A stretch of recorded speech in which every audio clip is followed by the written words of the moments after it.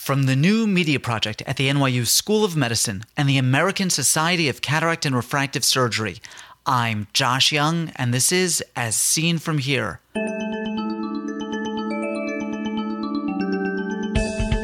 On today's podcast, potential acuity. What we were looking for is, an answer in patients with macular disease. And I think that any of these devices are going to give you some useful information in patients with macular disease. First, this. The Accreditation Council for Continuing Medical Education requires a financial interest disclosure before any CME activity. Dr. Braunstein declares no real or apparent conflicts of interest. As Seen From Here, the first podcast for physicians, the first podcast to offer CME credit, and the first to offer multinational editions, is now co-sponsored by the American Society of Cataract and Refractive Surgery. The ASCRS recognizes the power of this new medium in communication and education of physicians everywhere. This partnership will allow us to bring new content to you and add new voices to our community. From Manhattan to Mumbai, from the Bay Area to Beijing, one conversation, as seen from here. When a patient with a maculopathy develops a cataract, clinical decision-making becomes complicated. Although the patient may have a visually significant reduction in vision, how much is attributable to the cataract? And, by extension, how much will the patient benefit from cataract extraction? Because surgical risks must be weighed against benefits, we often turn to potential acuity testing to assess that benefit. Richard Braunstein has just published results of a study comparing methods of potential acuity measurement. Dr. Braunstein discusses these results with me today. What are the methods that are available for determination of potential acuity in advance of cataract extraction? In terms of evaluating patients prior to cataract surgery, the things that can be used to assess potential acuity would include the PAM, or potential acuity meter, which was developed by Guyton and Minkowski, laser interferometry, I think something called the super pinhole test, the illuminated near card, which we used. I think those would probably be the most common things that are done. How widely are these technologies used? I would say that the potential acuity meter, or PAM, is probably the one used most commonly in clinical practice, although a fair number of people use the laser interferometer as well, although I have no experience with that device. In the offices and clinics that possess these technologies, how frequently are they used? We use them frequently because many patients who see us have coexisting retinal disease, and the question always comes up, how significant is my cataract and how much better am I likely to see with cataract surgery? And it's often hard by looking at the macula to gauge how much vision is due to the macula versus how much is due to the lens. Who needs potential acuity measurement? Well, it's good for a number of things. I think patients who have known macular disease and who have a lens opacity that may or may not be commensurate with the level of vision. The question is frequently how much of the visual loss is due to the lens opacity and how much of the visual loss may be due to the macular disease. Conversely, there are patients who you don't think have macular disease who may have a lens opacity that seems less significant than the visual loss and their complaints, and potential acuity meter or potential acuity testing may be beneficial so that you can sort of have an expectation that there isn't anything else that you're missing. In other words, if your potential acuity testing yields 20/20, even though the cataract doesn't look that significant, and they maybe have a vision of 20/40 or 20/50, you could expect that removal of the cataract should hopefully give you back that level of vision. It's unlikely that any of our listeners are unfamiliar with the PAM, but for completeness' sake, can I have you describe the PAM? Sure. The PAM is mounted on a slit lamp. It has a small point source of light that's projected into the patient's pupil, and that point source of light is about, I think, 1/10 of a millimeter. Within that little projection is a Snellen-type visual acuity chart. And there is a dioptric correction on the PAM, which you dial in the patient's correction, and the patient is asked to read back from the Snellen chart the smallest line that they can read. The idea here being that you're essentially bypassing the diffractive effect of the cataract and getting that little pinhole of light if the patient can line it up with their fovea and obtaining their best potential acuity. What evidence is there that the PAM correctly predicts post-op acuity? Well, there have been a number of papers using the PAM since it was introduced. I think it was introduced around 1980. And in patients with vision better than 2200, it was accurate within 2 lines in 90% of patients. What is the illuminated near card test? The illuminated near card is a small handheld illuminated card, essentially. The patient holds about 40 centimeters from the eye. There is a light bulb behind a visual acuity chart which uses Snellen-like letters. They're actually called Sloan optotypes. The lines on the chart are changed by the examiner or the patient rotating a small knob. And the patient wears their distance correction, and over that they wear a plus 250 add and a pinhole type occluder with 1 millimeter holes in it. And the chart is lighted from the back? The chart is lighted from the back, and the patient is asked to read it while it's being held in their hand at a fixed distance. What evidence exists that the illuminated near card test works? Hofelt, who developed the device, and Weiss in 1998 had a paper where they showed that the device was accurate within 2 lines in 91% of patients. And in patients with acuities of 2100 or better, they found a 98% accuracy within 2 lines. What was the objective of your study? Our study was to compare the 2 devices in patients with and without coexistent macular disease, to look at both the accuracy of the 2 devices as well as the ease of use of the 2 devices, which one was more patient-friendly. Can I have you describe the design of your study? Sure. It was a prospective study, and after IRB approval and obviously informed consent, patients were enrolled. Patients had to have a best spectacle corrected visual acuity of 2200 or better, and we randomly assigned them to receive either the PAM first or the ink test. Sorry, the ink test stands for? I'm sorry, ink stands for the illuminated near card. So one patient would receive the PAM test first and the ink second, and then we would alternate the order that the tests were done on the patients. All the examinations were performed by one of 2 investigators, and then patients were given a questionnaire which asked them to rate basically ease of use. And, we took data on age, sex, type, grade of cataract, presence of macular comorbidity, history of prior surgery. Then these patients had cataract surgery, is that right?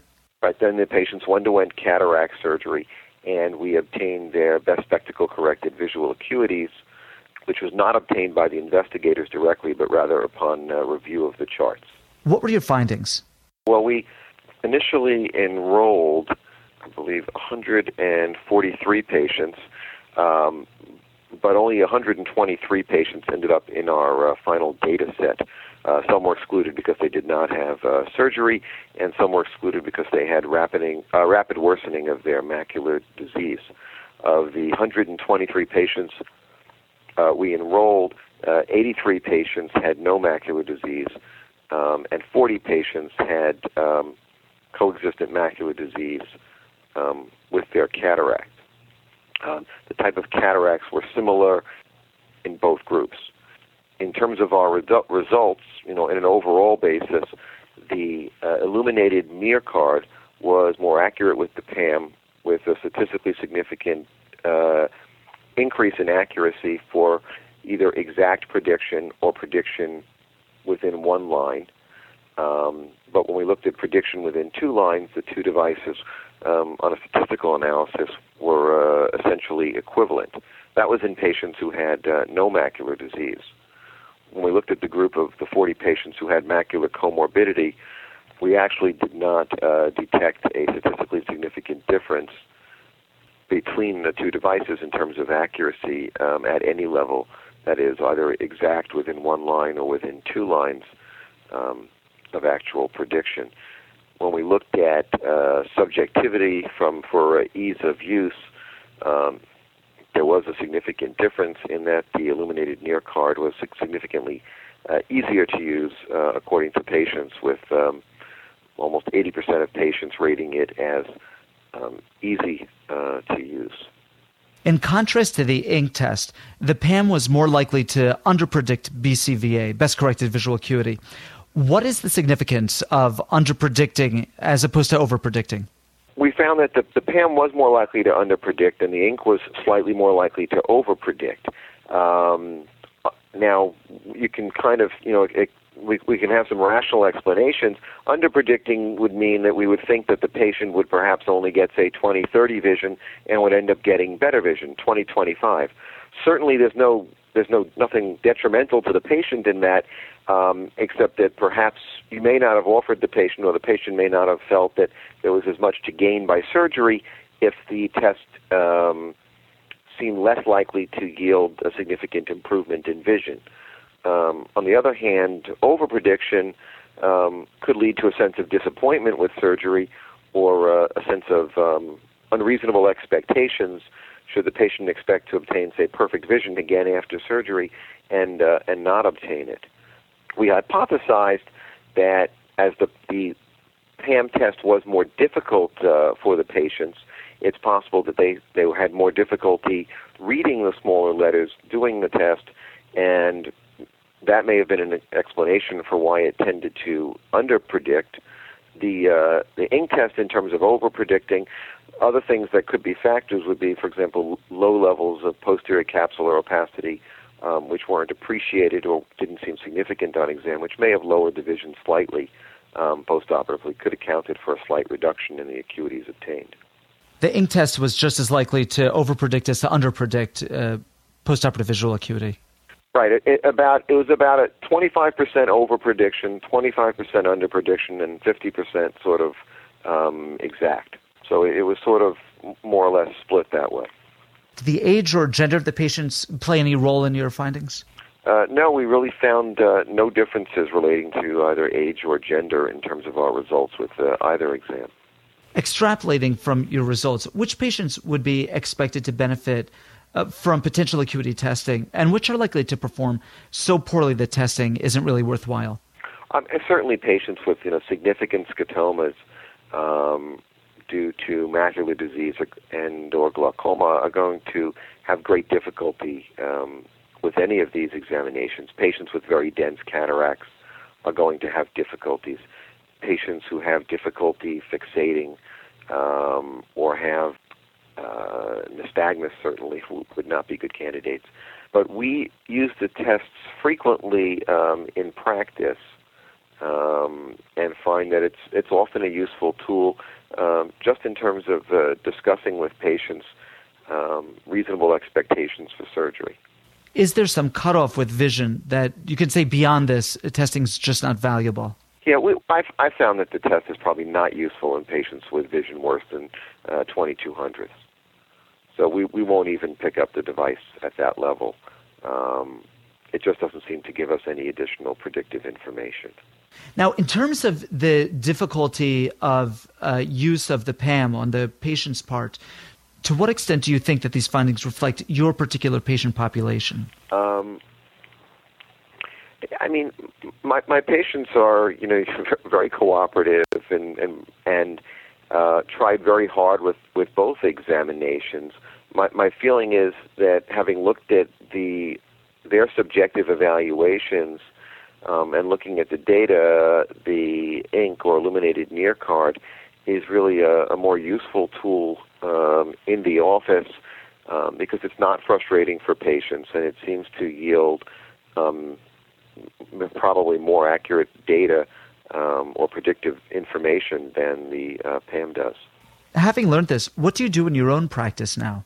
Like I said, we do use potential acuity testing quite readily, and I use it for patients who have existing macular disease and lens opacities in whom we're not certain whether lens extraction would offer significant benefit.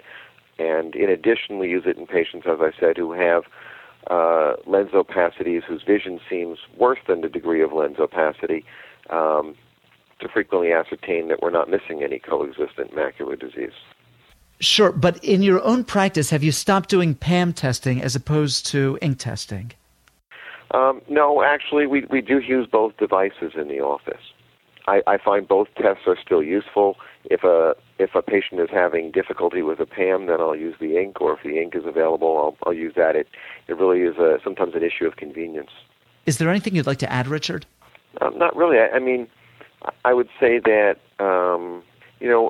one of the highlights, I think from the study was that what we were looking for is an answer in patients with macular disease. And I think that any of these devices are going to give you some useful information in patients with macular disease. The acid test, as I tell all patients, is going to be the cataract surgery. And regardless of what the device suggests, only successful surgery will sort of tell you what level of vision you're going to be able to obtain. And frequently with patients, they understand that, and the potential acuity testing, although it being helpful, we recognize that many of these patients are going to go for surgery either way, regardless of the test results, because they want to try and maximize whatever visual function they can. Thank you very much, Richard. Oh, thank you, Josh. Richard Braunstein is the Miranda Wang Tang Associate Professor of Clinical Ophthalmology and Chief of the Division of Anterior Segment and Director of Refractive Surgery at Columbia University in New York, New York.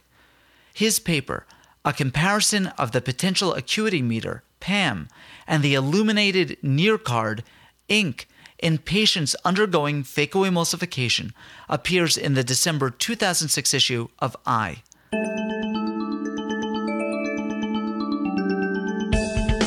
Ask questions of Dr. Braunstein or any of our previous guests, or make a comment about any of the topics we've discussed. These interviews are meant to be the start of a conversation in which you participate. Call our listener response lines. In the United States, dial area code 646-808-0231. In the United Kingdom, dial 020-7558-8275. Or Skype JYoungMD. Those numbers can be found on our website as seenfromhere.com. As Seen From Here is a production of the new media project of the NYU School of Medicine and the American Society of Cataract and Refractive Surgery, and is edited by Joe Fry. Be a part of the next podcast. I'm Josh Young.